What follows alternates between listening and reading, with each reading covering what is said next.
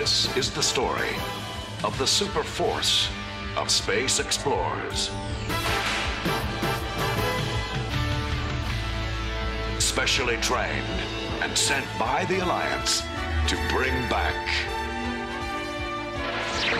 Voltron, Defender of the Universe. Voltron, Defenders of the Universe.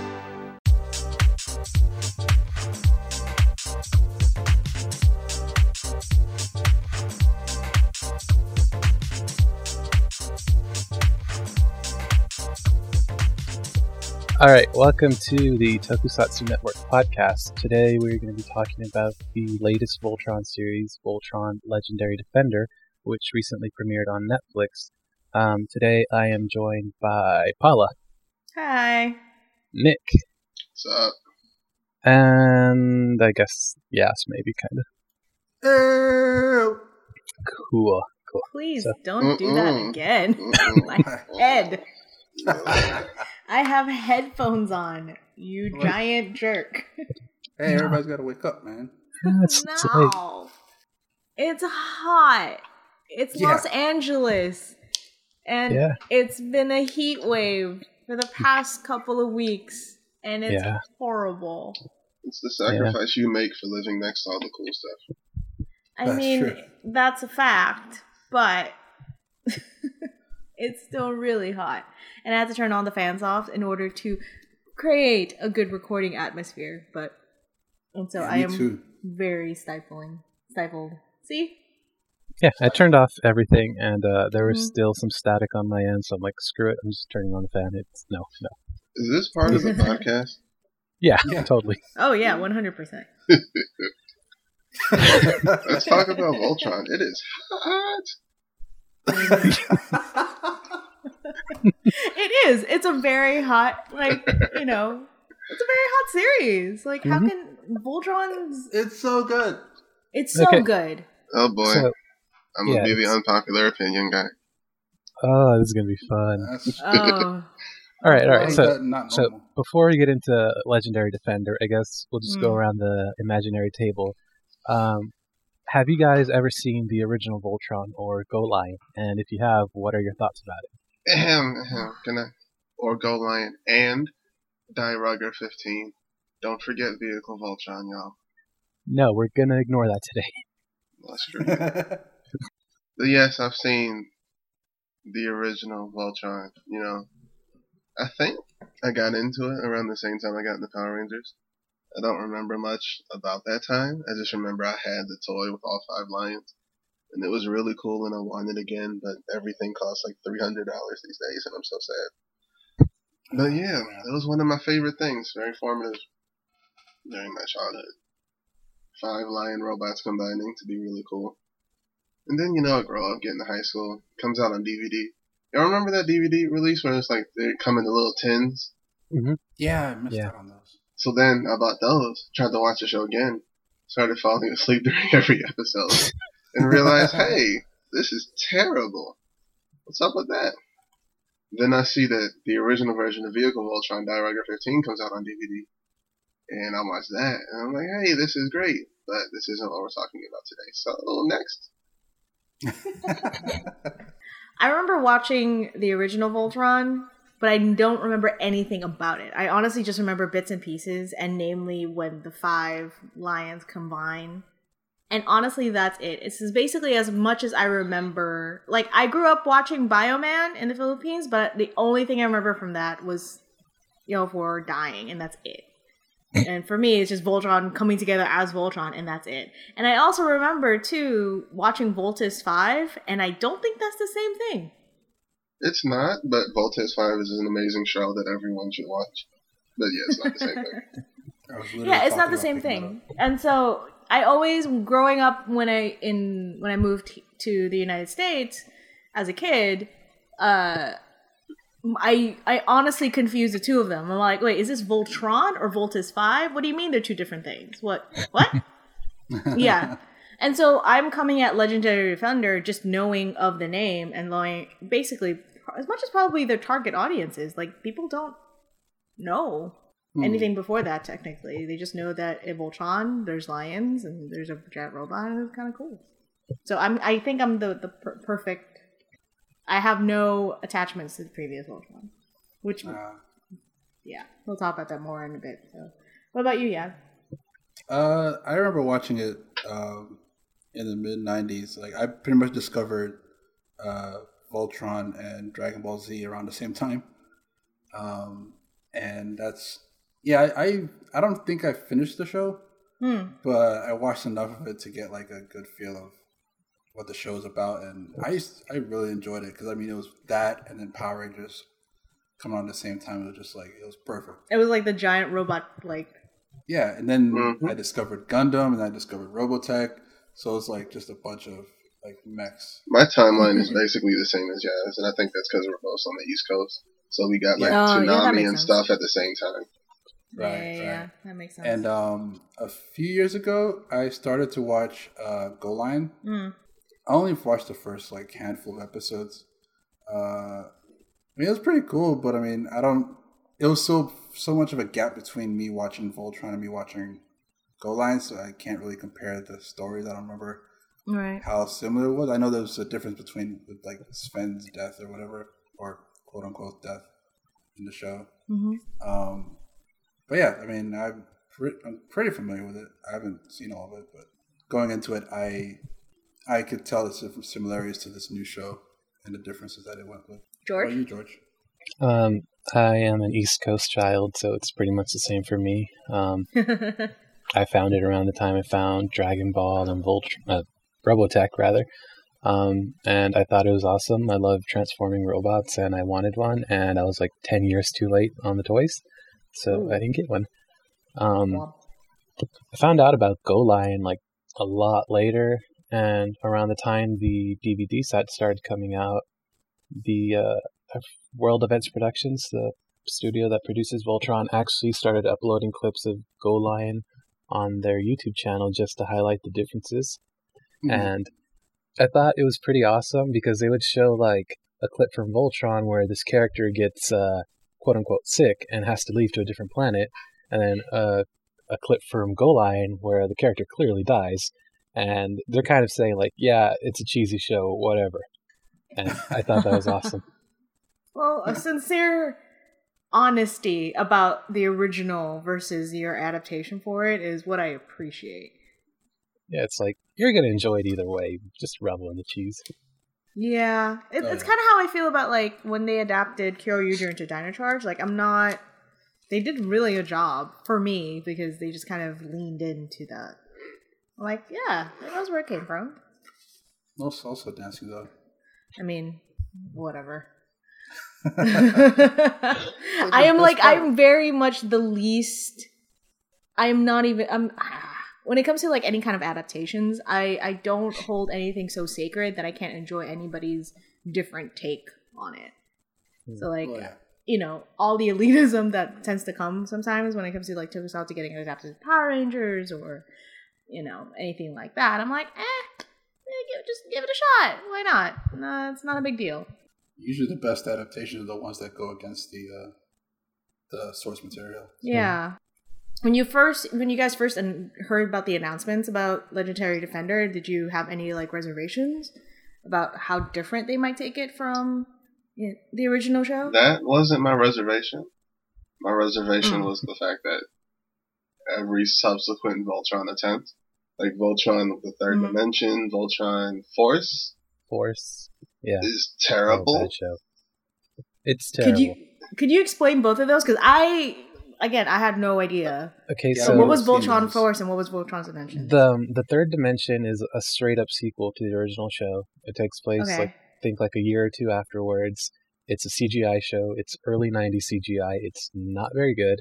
The story is decent. They like introduce a new like stealth Voltron where they all get like this cool black paint job. It had a decent cast and it ended really early. I think it ended on a cliffhanger. Oh, and then Voltron Force, I think that's from like 2 or 3 years ago. And it was basically, here's a new generation of kids who are being mentored by the original pilots. And they might pilot the new Voltron. and it was a really, really bad show. It was, I want to say it was flash animated. It was horrible. Whenever a character moved around, it felt very stunted, like their limbs were not attached to their body. And oh boy. Like they apparently tried to go a little deeper with the story from time to time, but I've heard it doesn't really, it's hard to like balance that story with the animation because the animation just puts you off so much. But I know one thing people really liked about that show was they introduced this gimmick where the lions could actually change formation. So usually you have the black lion forming the head, but you could get like the yellow lion forming the head or the green lion forming the head, and it would give you like the brand new Voltron. Gotcha. Like Zeo? Yeah, pretty much. Power Rangers Zeo? Yes. Yeah, Power Rangers. Okay. Making it clear, because, you know, it's hot and I don't, my brain's not attaching very well. Yeah, and since it is that, like, I'm going to refer back to our non-Toku TV of me not getting the Thunderbirds family correct the first try. I'm just like, okay, I'm going to make everything straight. Get everybody's names right, and kind of redeem myself, because that's... So should we quiz you on this one? Or? Please don't. It's going to be a lot easier this time around. Well, yeah, I can actually tell people apart, and they say their names consistently over and over again. So that's highly appreciated. Also, they don't look like, you know, white 20-something-year-olds with blonde hair. I mean, they're supposed to be brothers. Come on. Anyway. They're supposed to look back anyway. Yeah, what I was saying was, my only trepidation was that, first of all, the original Voltron isn't very good. But the adaptations are just straight up terrible. And I guess they kind of... I mean, I'm a giant robot anime fan. So like I said, I've watched Voltes 5, Combattler, Daiton, Zambot, all that stuff. And it's like, there's a certain aesthetic and a certain like way to tell these stories. And, you know, right. I think you'll hear the reason Go Lion wasn't that popular was because the market was flooded with this stuff back then. But stuff like Third Dimension and Voltron Force doesn't really like touch on what I think is like the point of some of these shows.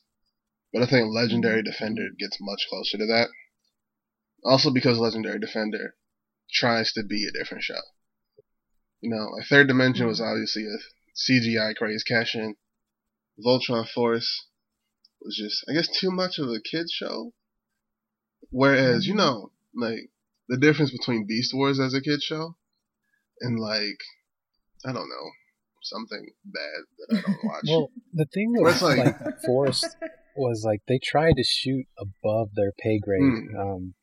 They knew, like, I guess who they were being forced to target, but you could tell the writers wanted to go a little deeper, but they could only do so much before somebody, you know, tightened the clamp on them, and they had to go back to these generic, we're going to be teens learning how to be adults today. It's 3 kid characters learning from the 5 pilots. Because there's that certain school of thought that, you know, a kid's show has to start kids. And you would think they'd have learned their lesson, that one isn't necessarily true.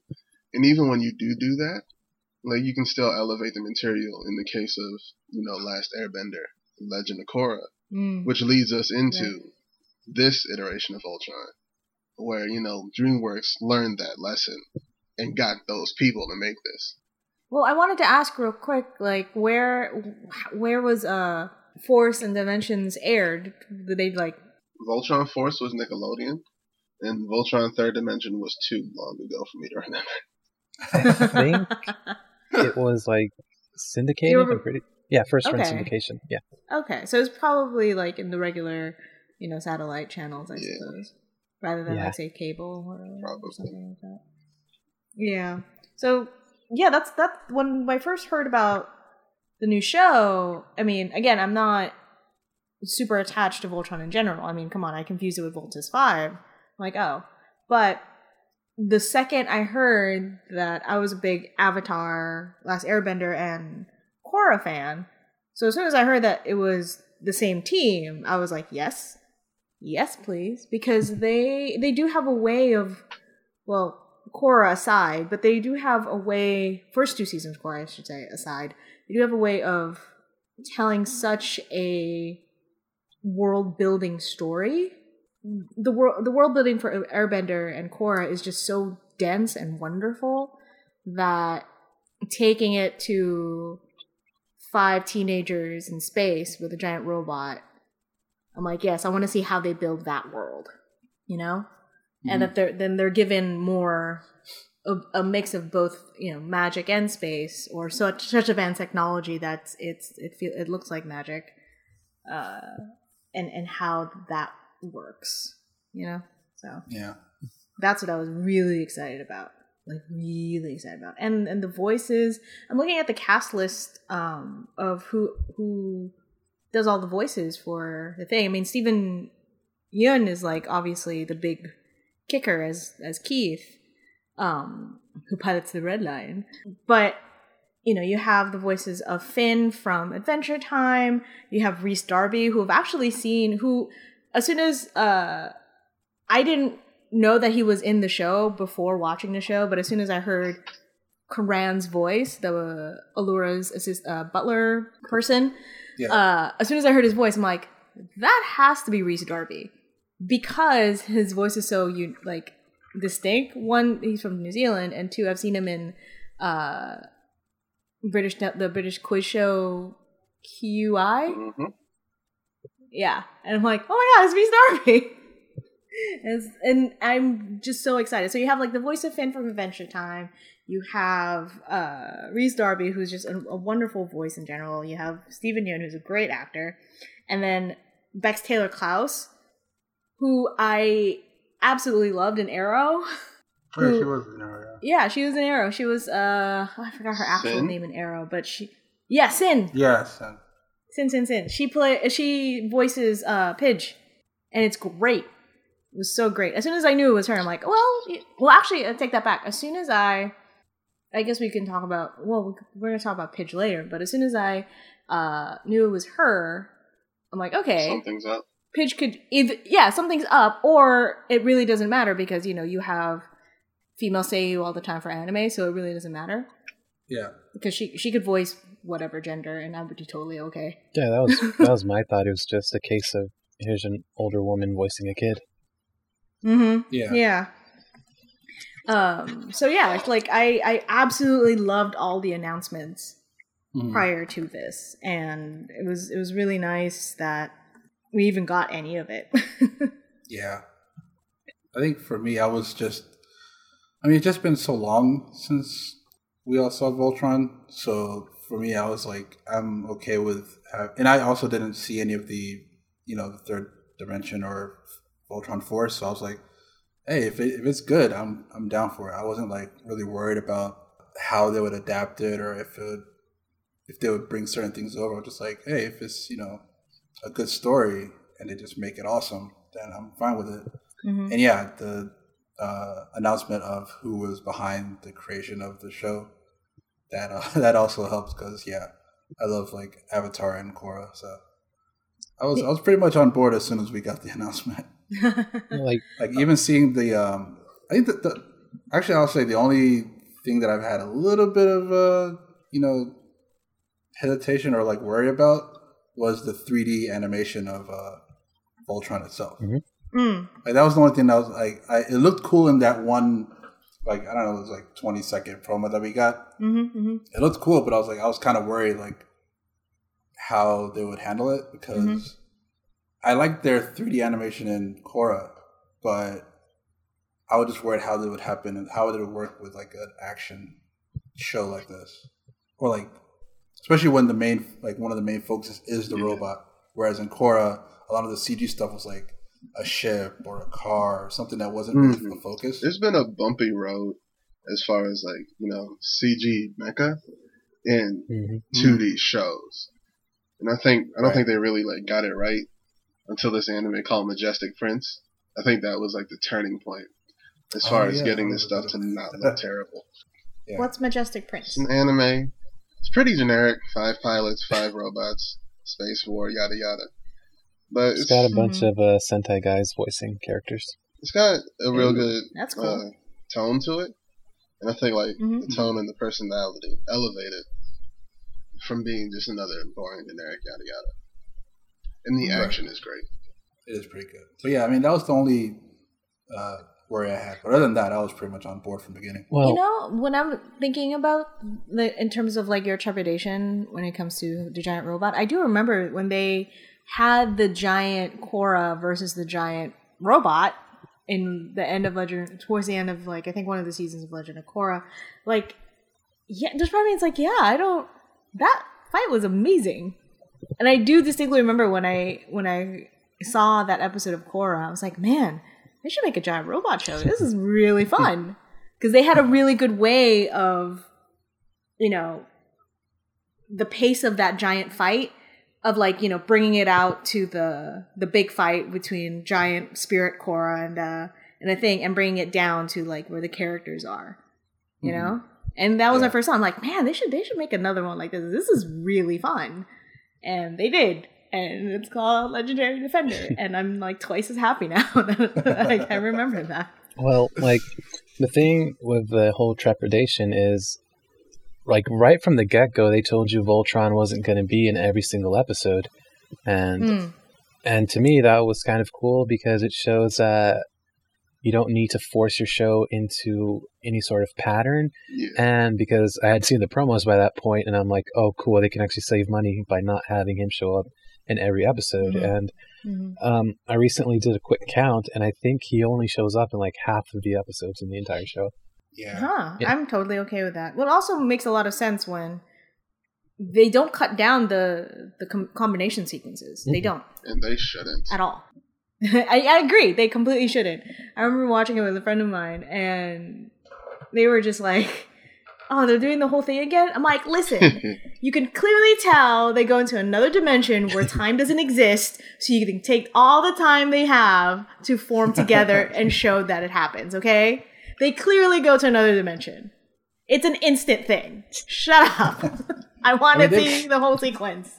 They did show it once where they just they showed all the lines come together, and then a flash of light, and then it became Voltron, right? Mm-hmm. Or I think of something else. But I could have sworn there was one time where they may have instantly transformed. I think they may have done it the very first episode. I think they did that first episode, like where they just came all together, and it's just yeah. I thought it was during an actual like. No, it's around the time they first meet Allura. Okay. Because I think they were like holding off on the big like reveal. Yeah, reveal. Mm-hmm. The reveal that they put all over Facebook and. It's a really good gameplay sequence, though. It is. Like it's one of my top 5. Good. And I like that it kind of pays homage to some of my other favorites. Mm-hmm.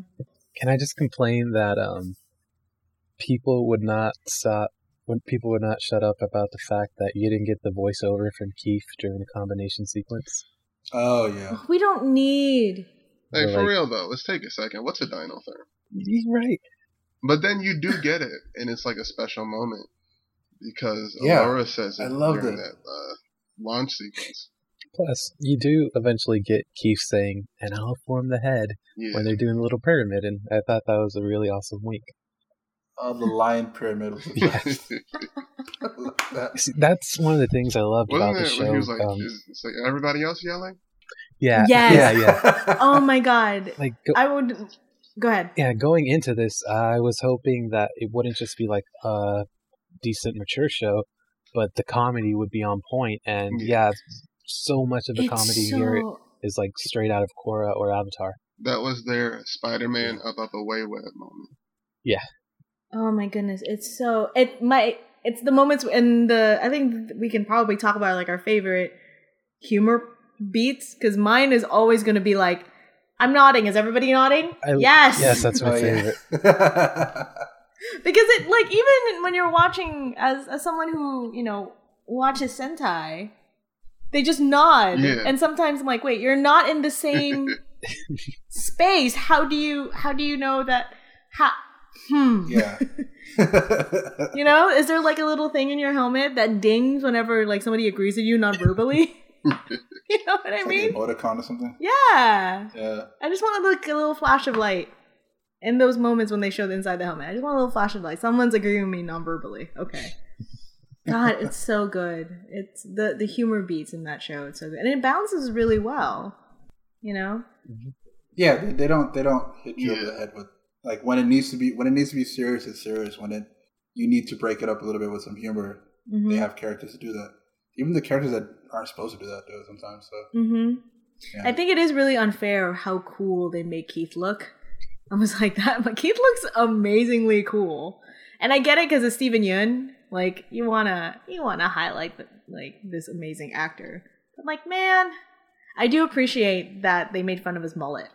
Like it's just a typical Ronin Warriors Ryo mullet, and it's like yes, thank you for bringing that up. It's a freaking mullet.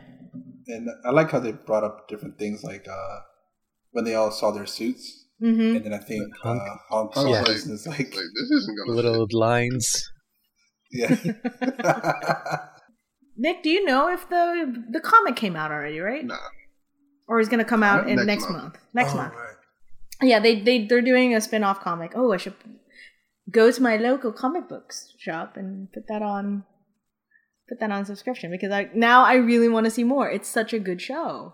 I have a question. Can you guys tell that they it feels like it's not meant to be binged. Like when you watch, it's kind of hard not to. I agree. I feel like there's chapters. Okay. And like each episode isn't a chapter, but like there's groupings of episodes, like the Balatea episodes, you know. Just like I remember, I think it was episode 3 or 4, but I remember that it ended at this kind of weird place, and then the next episode picked right back up, like almost as if it was the exact same sequence when they just cut it in half. Yeah. So I feel that there are episodes where it's kind of like it's an hour-long episode, but they were just forced to turn it into a half hour. Yeah, that's what I feel too. Well, like the first episode was like 3 episodes in one. But, the very first one, yeah. Can I just say, I hated that numbering because I saw that it was a 13-episode show, and then I watched the first 3 episodes thinking that's episode 1, and then I get to episode 11 because that's the last episode on Netflix. I'm like, where are the last 2? No, you're not doing this to me. Where are the last 2? And that was the end. Yeah. It was... Yeah, how... Okay, we're just gonna go for it, and just like, that freaking cliffhanger. Yeah. What? No, why? Oh my god. Oh, I'm so upset. Like, I totally binged it in like less than a day. Or more. Really? Well, less than 2 days. I'm exaggerating. Because I had to go to sleep and go to work. Yeah, it took me a week too. I did it in a day too. I binged it. Oh my god. I know. I take that back. I totally did it all day Sunday. Yeah, I watched it all at once. Like, I was almost dead asleep, and I'm like, I will die on this couch. I don't care. I have to watch the rest of this. Because there's really nothing more entertaining and engrossing to me than a good team. Mm-hmm. And all the dynamics of a good team. I mean, that's why I love Magical Girl series. Magical Girl series tend to not be just one person. Like, they tend to just be teams of, really good, really cool women. And that's why I tend to like Sentai more than I like Kamen Rider. And so, because I love those team dynamics. And, Voltron gave me a great team. Just, everything. It's just everything I want. Plus the humor of, like, I can't stand how much I love the show. And then they gave me that cliffhanger, and I was just really upset. I was upset and really happy because I want to see more. It did its job, basically. Mm-hmm. And I don't know. Here's the thing. Here's the prevailing theory is that, see, I get the main characters correct, but who, Zarkon. There! Yeah, God, there I'm not useless. So the prevailing theory is that Zarkon was the original Black Paladin, right? Yeah, they straight up say that. Yeah, it's not a theory. Is that when? Where? When you see him holding that weapon, he's the Black Paladin, the original. Because I honestly thought, remember that there was also another guy who, in that ship, who let them go? Yeah. I think he was just, like, kind of pissed off at his leader. Yeah, that's not... What does that have to do with anything?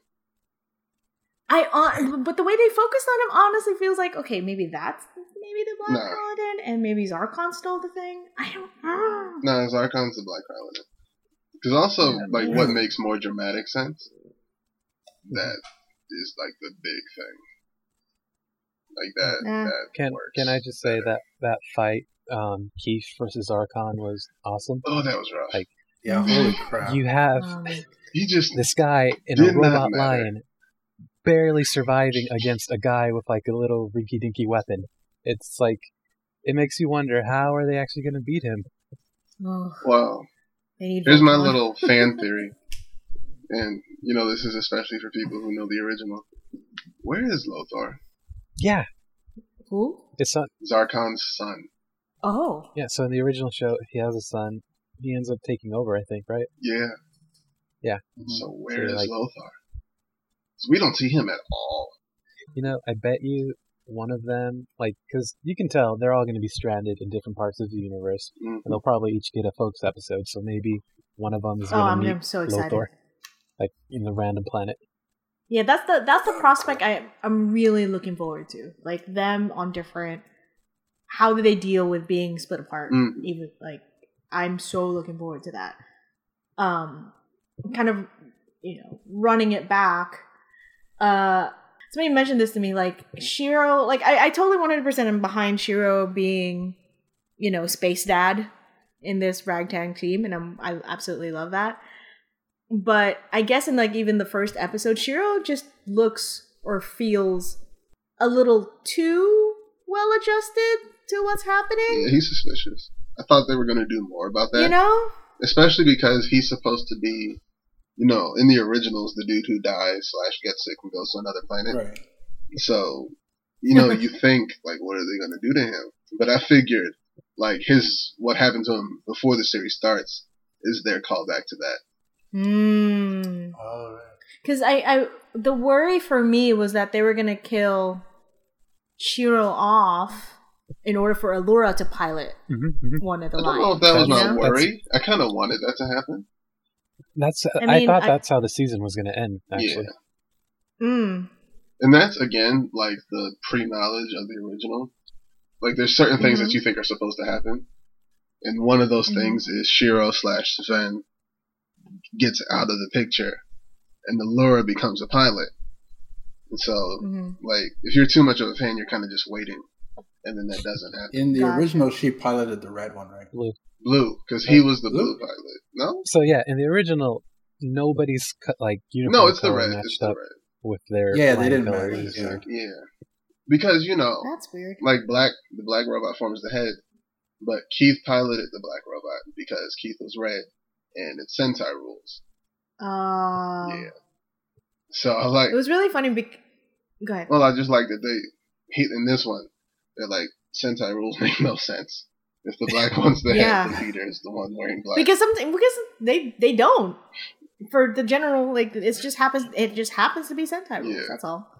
It was one of those things, and I really appreciated that because when I follow a lot of comic artists and stuff like that, namely because we did the artist feature, but also because they're awesome people.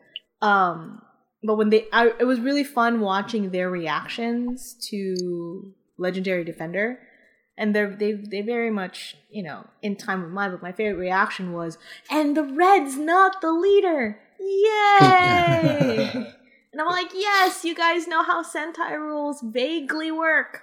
Not just because they hide it, but that's usually the case. To be fair, though, the red always, I guess the new rule in general is that the red has to always look cool. It's he has to stand out, he or she has to stand out. Because it was red. Yeah, and you see that here at the end. He's the one that goes up against Zarkon. Yeah. He's the one that gets that really cool rail cannon thing. Oh, yeah, that's really good, too. I appreciate that, the red lion's the most temperamental one. And he's just hey, I'm bonding with you. It's come on. I'm doing my best here. But, going back to Allura possibly piloting one of the lions is I do like that she essentially pilots the castle. That's her ship. Yeah. And she leads that as well. Even and I'm a sucker for openings, and my whole theory that any show that has an amazing opening I will always like, because I'm a sucker for really good openings, and Voltron, the Legendary Defender, does not fail in that. Does not, fail that theory for me, because the opening's fantastic. But yeah, even the opening is her just in her battle mode outfit, from her princess mode, which I also appreciate. Like she's meant to be a military leader, and I appreciate that so much. Dude, I liked her episode where they were infiltrating one of the battleships, and she basically had to take over as one of the soldiers, and she shapeshifted just out of nowhere. One of the soldiers. Yeah, that wasn't in the original at all. That's not in anything. I was about to say, like, I don't remember that happening at all in the show. I also thought was really cool is like, other than, hey, she has her own, battle suit with her hair up, which for someone with very long hair, I very much appreciate, is that in the Balmera fight, or the crystals and everything for context, like the ship was supposed to stay in orbit. She's like, I'll go down to the, surface of all the Balmera myself. And she doesn't go down in a shuttle. She goes down just by herself. It's basically like the 2009 Star Trek space jump moment. And it's amazing. And they're just like, wait, what? She's not in a spacecraft? She's just there space jumping. Like a moped or something. Yeah, it was so cool. Allura handles business this time around. Yeah. I love it so much. So, question then. Knowing the way they've treated her as a character right now, would you even want her to pilot a Lion in the future?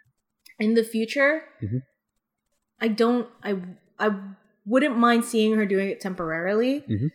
Because if it comes at the expense of, say, a character dying completely, then no, I don't want to see her pilot for that reason. I would like to see her pilot one of the Lions if it's like, I had no other choice. Like, or say Shira or one of the pilots is heavily injured and cannot pilot a Lion. What if they make her a new one? And it's like, or if they make her a new one, I'm down with that add too. on it's like backpack Lion. Yeah. What if they find the vehicle ones and she pilots? Yeah, so that's my theory. They're getting spread to like the far corners of the universe. The vehicle Voltron was like Voltron of the middle universe or something. And so what if like they just end up in that area of the universe where there's a vehicle Voltron for an episode? The thing about vehicle Voltron is there's 15 pilots. Yeah, that's fine. I'll gloss over. There was 15. Yeah. It's a really long Gansai sequence, and I love it so much. I mean, it's the same kind of thing where if Allura gets her own Lion, that's cool. I mean, I also wouldn't mind freaking Koran having his own Lion or his own vehicle. I mean, because for me, he's really funny. He is. And again, and they don't shy away from it's not just the 5 of them as a team. It's literally the 7 of them as a team. Yeah, I'm always okay with that. Like, teams should never be, super exclusive. I mean, if they were, Nick would not be here. Excuse me? Oh, God. Thanks for that. I'm gonna just leave now. Mean, please don't. I don't mean it that way. But, if teams were so sacred just as their core and not open to just, consider everybody else... Yeah, as open and part of their team when they clearly are. If Tokyo only ended up with just the 7 of us who founded it, we wouldn't be doing this right now. You know what I mean? That's true. Yeah. And so that's why I and even in that regard, I would not mind seeing Koran pilot his own thing, and I would not mind Allura piloting her own thing. And if they can just stay as the multiple giant castle they have, why not? I'm down with that. I am the easiest person to please. Honestly. And because my base level is just, what if we just try? We just try. And that's the base level. And surprisingly, a lot of wonderful things happen when people just put a good effort. A sincere good effort. And that's totally something I appreciate from Legendary Defender. I can see Koran getting a robot and then just having it be a boss Borat situation. I was just about to say that. Exactly. His own standalone robot that hangs out with Voltron. Backstory, Boss Borat is this character from Mazinger Z.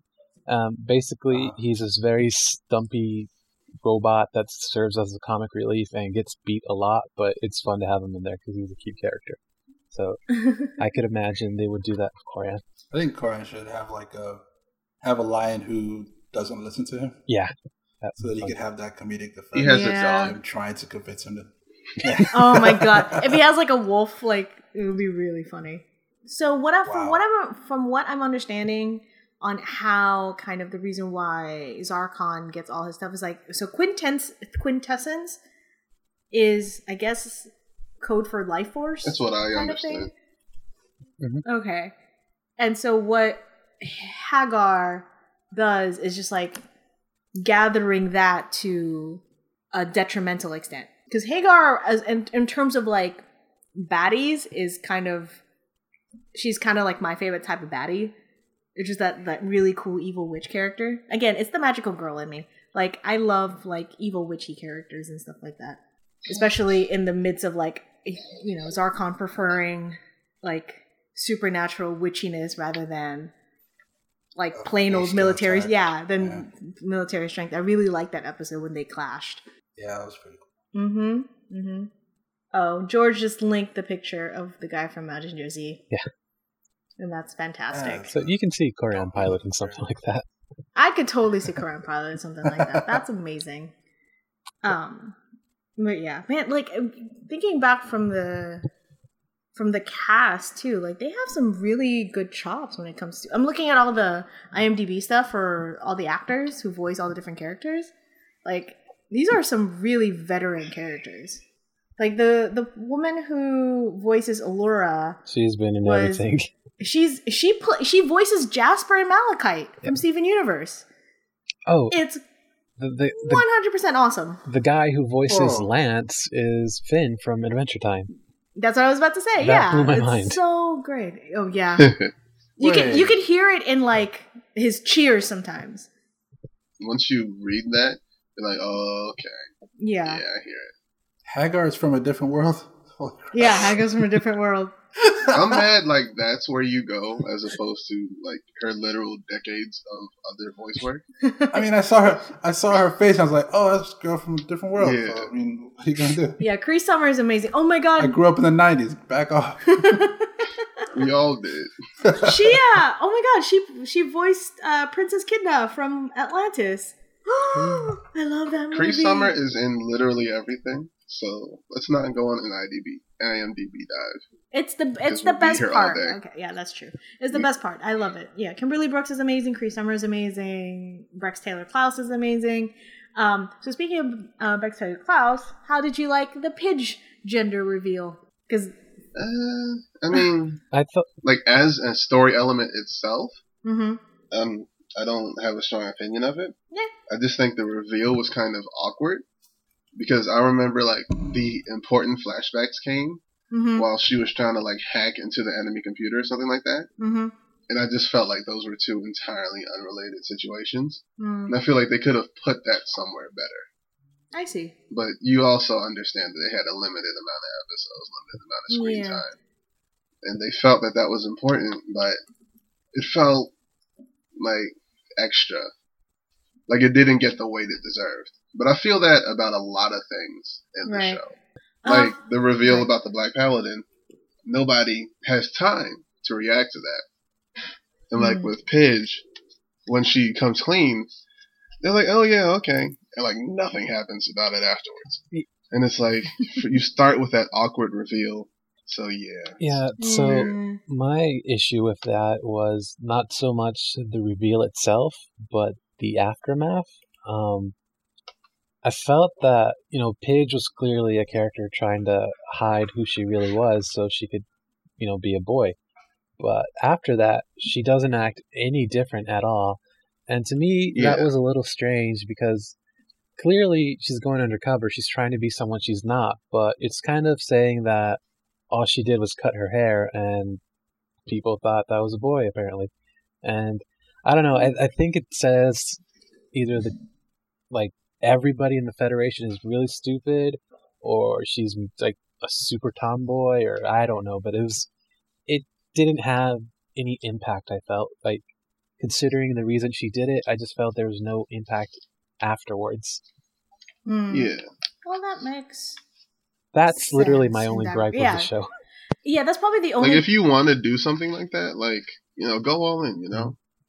I think it just felt like an afterthought the way they did it. But at the same time, it's kind of like they probably had to pitch Pidge as a boy, just so it wouldn't be like, oh, here's another girl in her boys show. So, like, I don't know. It was strange, and hopefully in season 2... I don't know if we still live in that world. Yeah, I don't... Especially after Legend of Korra. Well, if it's a Legend of Korra team, that's the thing. It's both the Legend of Korra team and it's Bex Taylor Klaus, and she herself like already plays kind of, you know, very genderqueer characters. If she plays, you know, does Paige count as genderqueer though? I don't. And this is one of the things I'm wondering, because her situation is more of like a Mulan situation, where it's not about identity; it's about like a goal. I think it's just a traditional, you know, girl trying to pretend to be a boy to infiltrate something, and not anything about her identity. It's just something she had to do.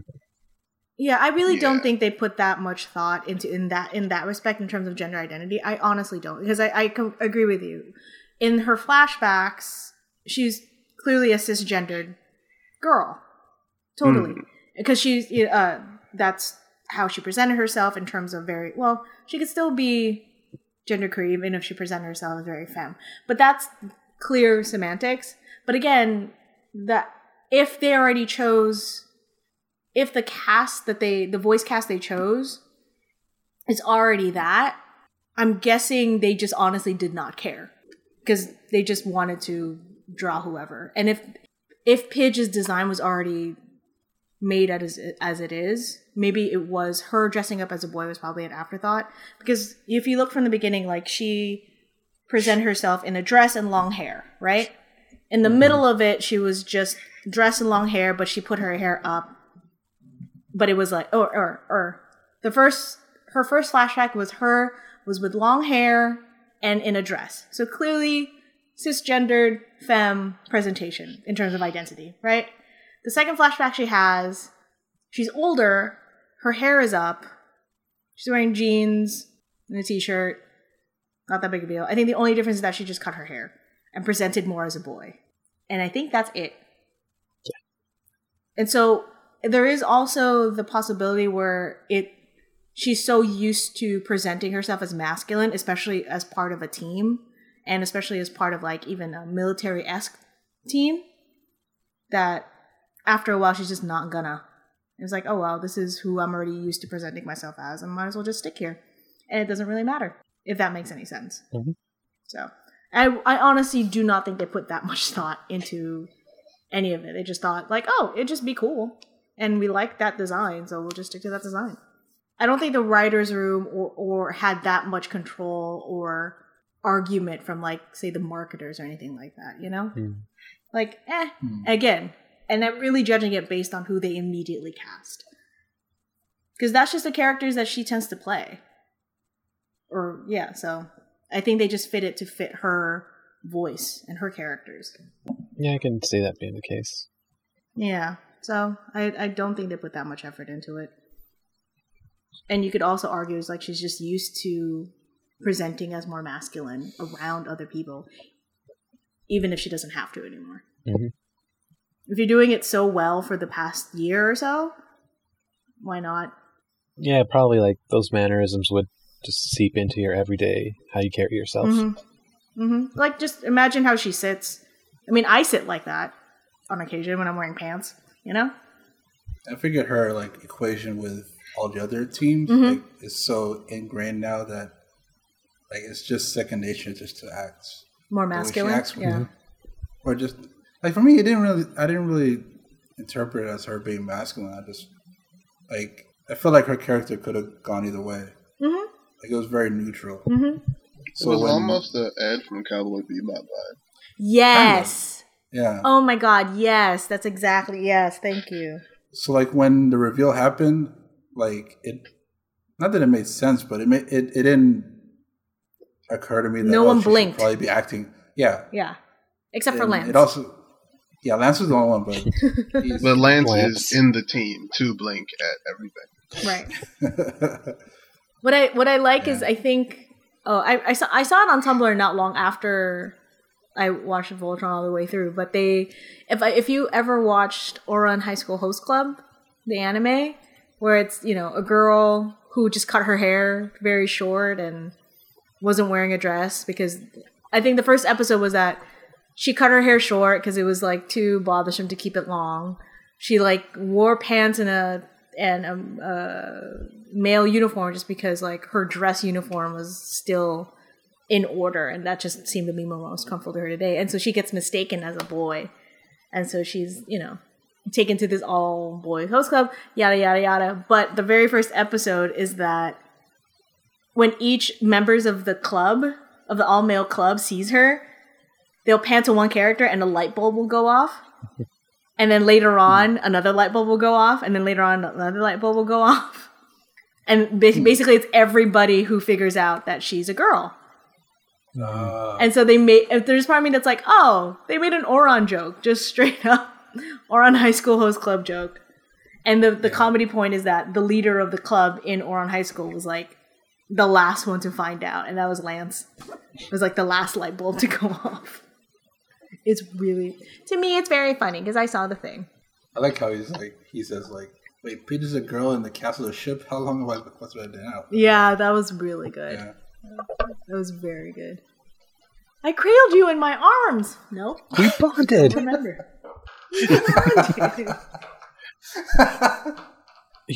They are both very good voice actors, but Steven's turning out to be a lot better than I imagined he would be. Yeah. I was surprised to learn that this wasn't his first rodeo. Oh yeah, he was in Korra. Because all I knew about him was Walking Dead. Yeah. I think most people know about Steven Yeun as Walking Dead. He was in 2 episodes? Of Korra? I think it was... Yeah. He was in the whole thing. What? Well, technically, I mean, if you want to go down that road. It's a bad joke. Yeah. What? Very bad joke. Steven, he played Avatar 1. Or Lan, or however they called it. Oh. Hey, that's your life moment. Oh, that makes sense. Oh, I get the joke now. Okay. Speaking of Walking Dead people, did anybody else notice that Norman Reedus was on the show? Yes. Yeah. Yes, because you told us. But the second time around, when you told me. He's getting a lot better at changing his voice and voice acting. He was in a Punisher animated movie, and you could tell that was just Norman Reedus speaking. But here... Normal Norman. Shut up. I'm tired. But here, it's, hey, you actually kind of have to listen to pick up on the fact that it's him. Honestly, that was the same with Steven, too. For me, anyway. Well, I don't know why. You had to know that it was him. For me, I don't watch Walking Dead, and so the only... Because it's bad. Stop. It's not. I make no judgment on Walking Dead because it's everything I cannot stand. Bad it shows? Is nothing... No. Bad TV? I'm frustrated the way Yaz is frustrated, but not the same reason that Yaz is frustrated. Not for the same reasons. No. Okay. The only reason why I don't like Walking Dead is because it has distorted faces, and that is my number one phobia. It's real bad. And also, I get very empathetic to whatever I watch. And so my friends who I questioned their friendship at this point because they made me sit and watch the first 2 episodes of Walking Dead, and I was legitimately depressed for about a couple of months just from 2 episodes. Yeah, I got that way after season 1. I binged it and I was like, I just need to go hug something now and go to sleep for 8 hours. I can't. I get so emotionally attached to whatever I'm watching, so I do have to be careful what I watch because I legitimately get depressed. Don't want to love something too hard. Yeah. That's why I dropped the show. It's, the characters are constantly being, this is not a Walking Dead. Okay, Voltron. Thank God.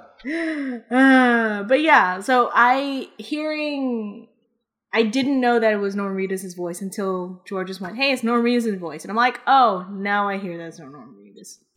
Yeah. Pay attention to the credits. Yeah. I just want to get to the next show. You press play on the next episode. I am clicking that next button. I'm going through season 3 of Star Trek now, and I'm doing the same thing. I'm just click next. I don't care. Which Star Trek? Next Generation. It's my first foray into Star Trek. Interesting. Back to Voltron. You could take that judgment, take it with your hands, no judgment. And then just put it on a seriously. shelf.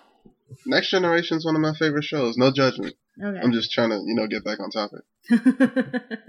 So here's a question I had. This is a debate. This is a debate that me and George had. Oh gosh. So we were talking about the show because I had finished it after him, and we were talking about the characters of Keith and Shiro, and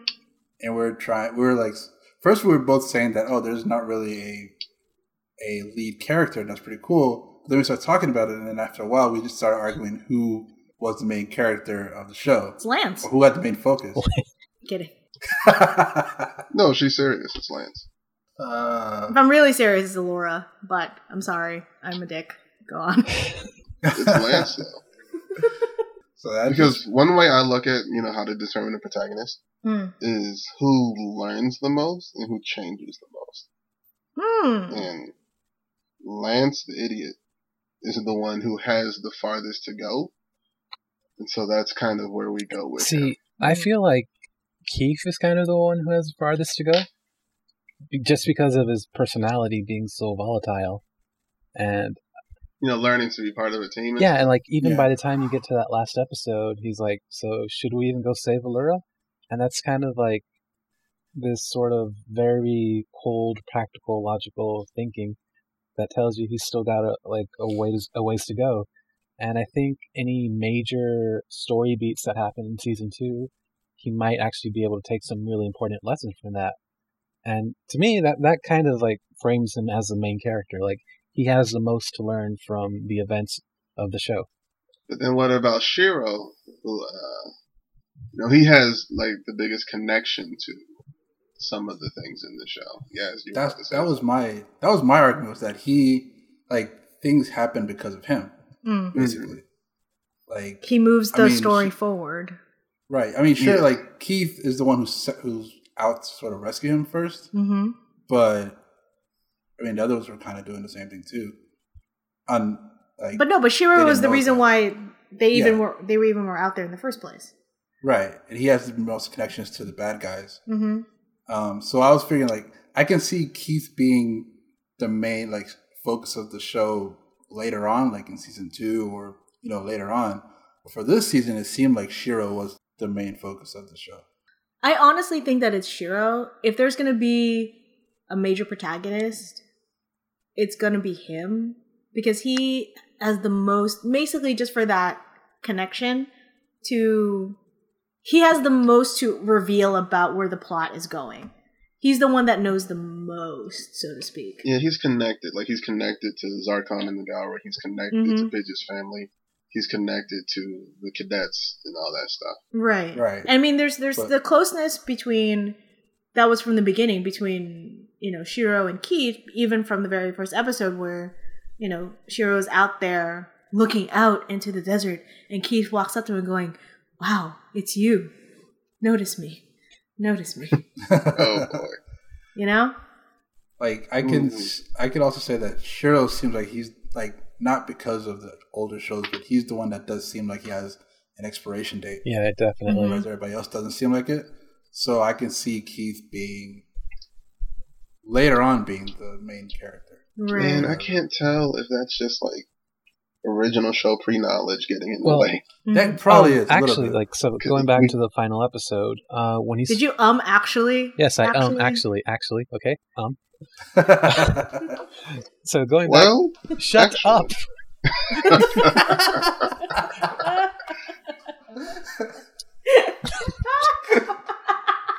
The annoyance is palpable and I live for it. Thank you. This must be what Yas felt like last week or 2 weeks ago. Yeah, this is long ago. Yeah. Now you know how I feel on a regular basis. It's been a while. So, going back to the last episode, you see Shiro fighting Hagar, and she's kind of she scratches him, and those scratches are still glowing when he's leaving, and I'm thinking, wounds probably should not be glowing, so that might turn into a thing later on. So I think, might turn into a thing later. Yeah, I think they're setting up his expiration with that. I think he might get turned into a real beast. That's what I was thinking ever since I learned about the bionic arm. No. What if he gets turned into Lothor? That was my second guess. Because by the time, we get to the end of the show, I'm like, where's Lothor? Right. Well, if that's his arm and it's a Metal Gear Solid, though. Oh, that'd be awesome. But I was surprised, like, watching the show, like, as much as I kept thinking, like, oh, you got Steven Yeun, so, it's going to be, he's going to be front and center or whatever, but it seemed like he was sort of in the back. Not in the back, but, like, he was sort of, like, on the same level as Lance. Yeah. Well, that's what I like. I mean, because Steven Yeun is clearly going to be the big ticket name for Legendary Defender. And he doesn't have as many lines as, say, Lance, Hunk, or Pidge, or even Shiro. Like, he has the least... For me, I hear him talk less. Yeah. Which is... which I find really great, because it focuses on a lot of characters. And even though I do generally agree that Shiro may be the protagonist, but Shiro as a character and as a leader does what I appreciate it, because I see my kind of way how to get other people to work together is by he as a leader just doesn't want the focus to just be on him. He really just goes, we are a team. There is more than just me. And even though that's probably where you're picking up, or that's probably why you guys have picked up, like, oh, maybe there's not one protagonist. Because even him as a character is like, no, it's not about me. I'm not the strongest capital S in this team. I just happen to be the ranking officer, I just happen to be just the leader. And I love that about him, which is probably why Tumblr has dubbed him Space Dad. And I'm totally okay with that. Yeah, I think the show strikes a good balance as far as, making each person in the team seem important, as opposed to something like Kyoryuger. Yeah. Well, yeah. I will say that Keith, when he does speak, he has most interesting lines. He does. Because each time he says something, it does kind of reveal a bit of his character. Mm-hmm. Just because, like, you expect him to be, like, the brooding... Not the brooding, but, like, the... No, brooding's fair. Sort of quiet, kind of brooding, like, the fighter type, Yeah. Like, he handles things with his fist, but you can see him how argumentative he is with Lance, which is pretty fun. I like that. Yeah, anytime Blue and Red, like, have a bit of a headbutt in any team-up shows, any color-coded team-up shows, I very much appreciate it. Shout out to Joe the Condor.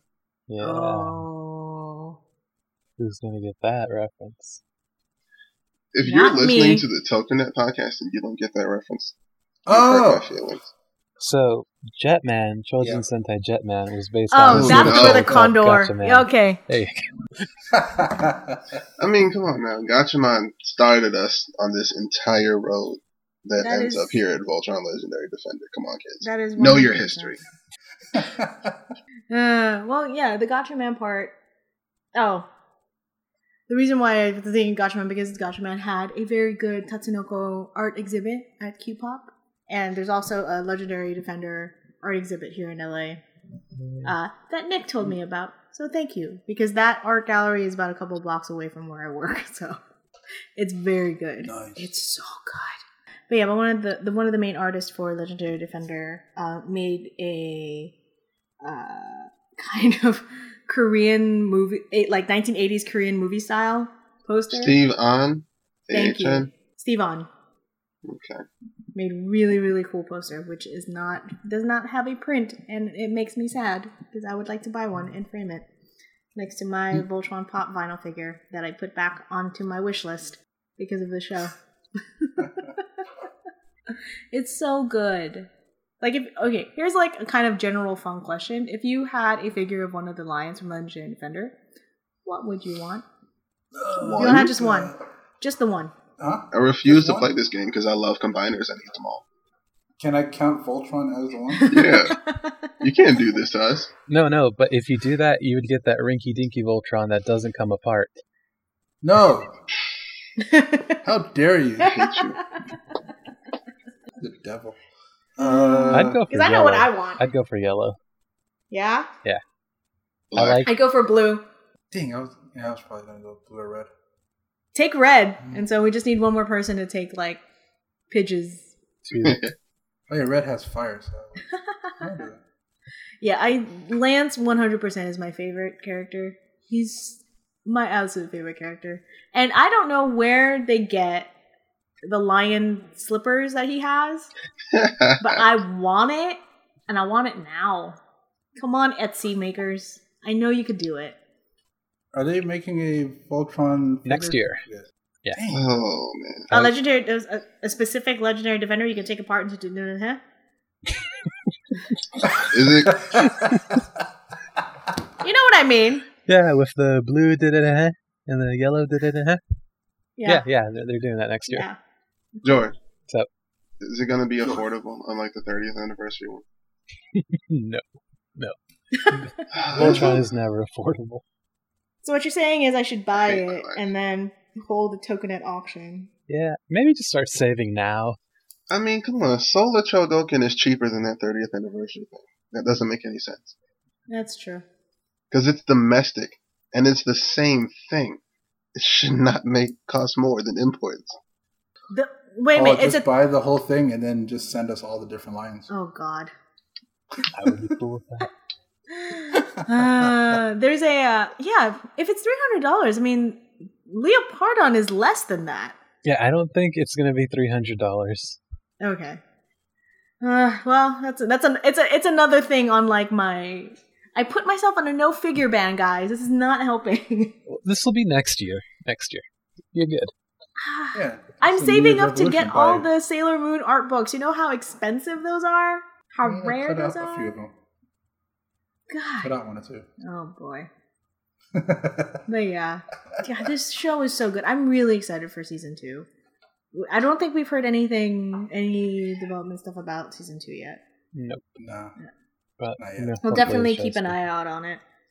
Whatchamacallit? I don't know if they're going to be even doing anything. Well, if they do anything, it's definitely no announcement's going to happen at Comic-Con, which is happening next month, or by the time this episode airs.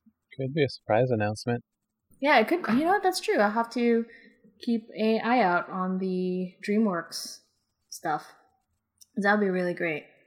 I was looking at, like, there are other shows from DreamWorks that are on Netflix, mm-hmm. and they usually have, like, a 6-month gap between seasons. Okay. At least from 1 to 2. Right. So, I mean, it could be, early next year, probably. Mm-hmm. Or something like that. Yeah, that would be really great. I was gonna say, well, we do have that comic coming out in July, which I'm totally gonna buy. And if they have any specific really cool variants, that's a thing that I do now. Yes. I just get comic book variants, and it's real bad because I have a whole. Do they have them at your store? They should. Well, the whole idea is that you pre-order them, and they'll have it at your store. That's how you really support your comic book shops, guys. You have to pre-order stuff. It's also a really stupid system, and people wonder why the market's doing terribly. Yeah. Oh, it's a really dumb system. But at the same time, you're asking people to buy something before they know it's good or not. Mm-hmm. It's just like, why? And it's my fault if your book doesn't sell. It's not how this works. Yeah. and it's one of those things where, like, comic book shops most of them now are honestly mom and pop situations. They're really small and local, and it's really sucky. There's like 2 franchises maybe. Yeah, which is really too bad. Even then they're like local. Yeah. Like my shop is hella small. But yeah, so that 1, support your local stores as much as you can, and 2, really watch Voltron. It's good. It's very good. It's very good. It's okay. Oh, so, we keep going on about how it has all this Avatar stuff on it, but I would just like to point out it also has Ki-Hyun Ryu on it, and I don't know if you guys have heard of him, but he is one of the character designers from Young Justice, and he does a lot of the DC direct-to-video movies. He is a really talented guy. He directed the first episode. He directed a bunch of Korra, and he's just really, really talented, and it's cool to keep seeing him on better shows. I'm so glad stuff like that happens. Yeah, it's like again, it's just like the baseline. What if you try?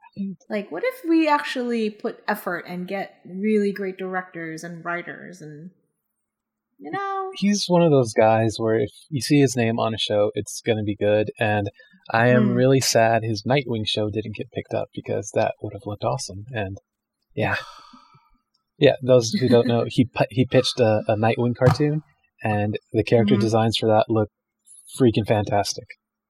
Well, he did some of the designs for the Voltron suits, right? Mm-hmm. As well. Yep. Yeah, if the Nightwing, and of course you're linking us personally, the Nightwing design. It's wow. Yeah, I'm okay with that. Yeah. I'm very okay with that. Then, yeah, it would have been a really good show. That should have been a thing. I need to finish Young Justice. That has to happen. What? Yeah, you do. I'm getting there. I got to season 2. I'm put a dent in season 2. Stop watching Star Trek. Hey, how dare you? Keep watching Star Trek. Always watch Star Trek. Okay. Even when you don't have more Star Trek to watch, just watch the old Star Trek. I'm making my way through. But yeah, I'm really, really happy that Legendary Defender is a thing. Yeah. And so it's a show that I could honestly just give, recommend to other people. Because, I have no attachments. I barely remember anything about OG Voltron. And it's just for the best because it's bad. That's definitely the case with most people. It's like they remember the lions, and that's pretty much it. Yeah. Do you know what I didn't really look into it, but do you know what the reactions were from people who were hardcore Voltron fans, or just really into that show? Did they honestly though find fault in the show? If you're hardcore into Voltron, original Voltron, I think something's wrong with you. But I have heard that people are mad that the color scheme got switched around, which just reinforces my point that if you're that hardcore about the original Voltron, something is wrong with you. Mm-hmm. And I feel that way about most 80s cartoons. They are not good. No, original not. Transformers is bad. G.I. Joe is terrible. He-Man, I don't know what that is. It's just, it's weird. Okay? Get over it. Your childhood was bad. To be fair, Thundercats is really good. Thundercats is pretty good. I'm thinking He-Man, and I'm more. I have a She-Ra pop vinyl hanging out on my desk right now. I love She-Ra, but again, I'm not very precious about it. I like the new Gem and the Holograms comic. It's fantastic. Did you like the movie though? I don't even wanna. Remember what she just said about she likes it if you at least tried. Gem and the Holograms, the movie, seems to be one of the most notorious examples of them not even trying. Yeah. Yeah, I think we can talk about that at another time. Or maybe possibly after this podcast when we turn all the mics off. Yeah. But, and the real fun starts. Well, if we turn off the mics, how are we going to hear each other? You know what she said. Shut up. You know... That'd be cool if we didn't hear you for the rest of the night, to be honest. Yeah, I'm kind of let's wrap this up, mister. You guys suck. Yeah, let's go ahead and wrap this up. Any favorite moments? Let's see. Every single Gatai, because I'm a nerd like that. So I just love Gatai. I also like the episode where the ship basically turned on them all. Oh, it's a good episode. I love that episode. So for serious moments, I really love the battle between Zarkon and Keith. Funny moments, definitely the hunks. I nodded. Did everyone else nod? That's awesome. Yeah. Also, we need to see more of the mice. I'm happy they brought them in. They were they're fun to watch. Space mice. Yeah, I've seen it about 3 or 4 times now because it's just my favorite moment. When Pidge gets her actual lion. Mm-hmm. It's just it's that moment where Shiro goes, "Go, be great." The first time I watched it, it's just tears are just coming down my eyes. It's just it was so beautiful. I liked the contrast between that and how I think Lance not Lance. Yeah. So Lance or Keith? Hunk, yeah. I like that contrast. It was just they're floating down this river peacefully, and she's like, I wonder how the other guys are doing. And then the next panel is just them screaming. Oh, that comedic beat is always going to be my favorite. It's I wonder if everybody else is okay. Ah! It's just... Why is this happening to us? Oh, it's just so... It makes... The jokes like that will always be classic to me. So one more thing, mice related. Mm-hmm. I really like that one of them always seems to have... One of them is basically Keith in mouse form. Because it's always kind of grinning or scowling or trying to look cool. Like it's looking like it doesn't really care, but you know it cares. I didn't pick up on that. Yeah, the first time they show up. I mean, they also have like a hunk one, and to be honest, I have the big giant mouse. And I love how they sleep in her little like jewelry box. It makes me so... Oh, okay, another comedic moment I loved. When they meet the tribal people on the planet. Oh my god. They're doing the little dance, and they're like, so you're rejecting our dance? Okay, I guess we have to sacrifice somebody. And they're like, no, don't sacrifice anybody. And then in the background, like, the scene's not even, like, drawing your attention to it. You just see them slowly lowering the sacrifice into the fire and then stopping. And that kills me so much. Oh my god, I didn't even noticed that. See, I love that. Little details. Like just, that and the so whole, good. like, you're very fluffy and huggable. It's like, thank you. Thank you. Oh. My favorite frame, I guess what you would call it, was the Evangelion shout out they did near the end. Where I think Pidge is the one who's doing the Gendo thing. Where she has her hands, like she's bridging her hands, and her glasses are the glare, like they're shining. Yes. Keith is standing there, like what's his face? Fuku something. The dude who looks like Ian McKellen from Evangelion. Yes, I know exactly what you're talking about. Yeah. And I can't even begin to describe it to other people because it's been so long. I should watch Evangelion. You really don't. No, you should. It's great.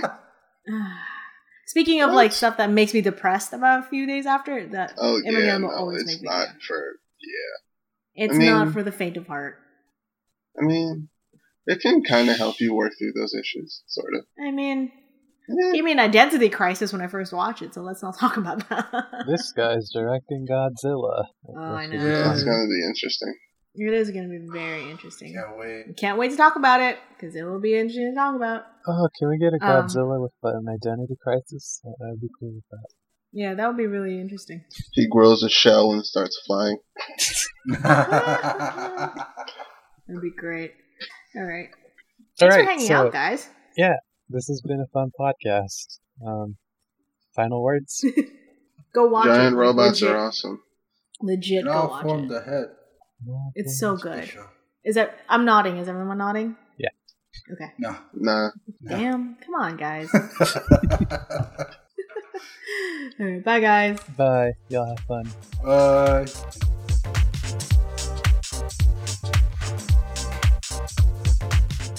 This has been another episode of the TokuNet Podcast, the official podcast of TokusatsuNetwork.com. You can find our podcast on iTunes and Stitcher, where you can rate and review the podcast. You can also find us on all types of social media, such as Facebook, Twitter, Tumblr, and Instagram. Also, please subscribe to our YouTube channel, where you'll find interviews with your favorite tokusatsu actors, as well as press coverage of various tokusatsu events. And if you'd like to throw a few dollars away, there's a donate button on the front page of our site.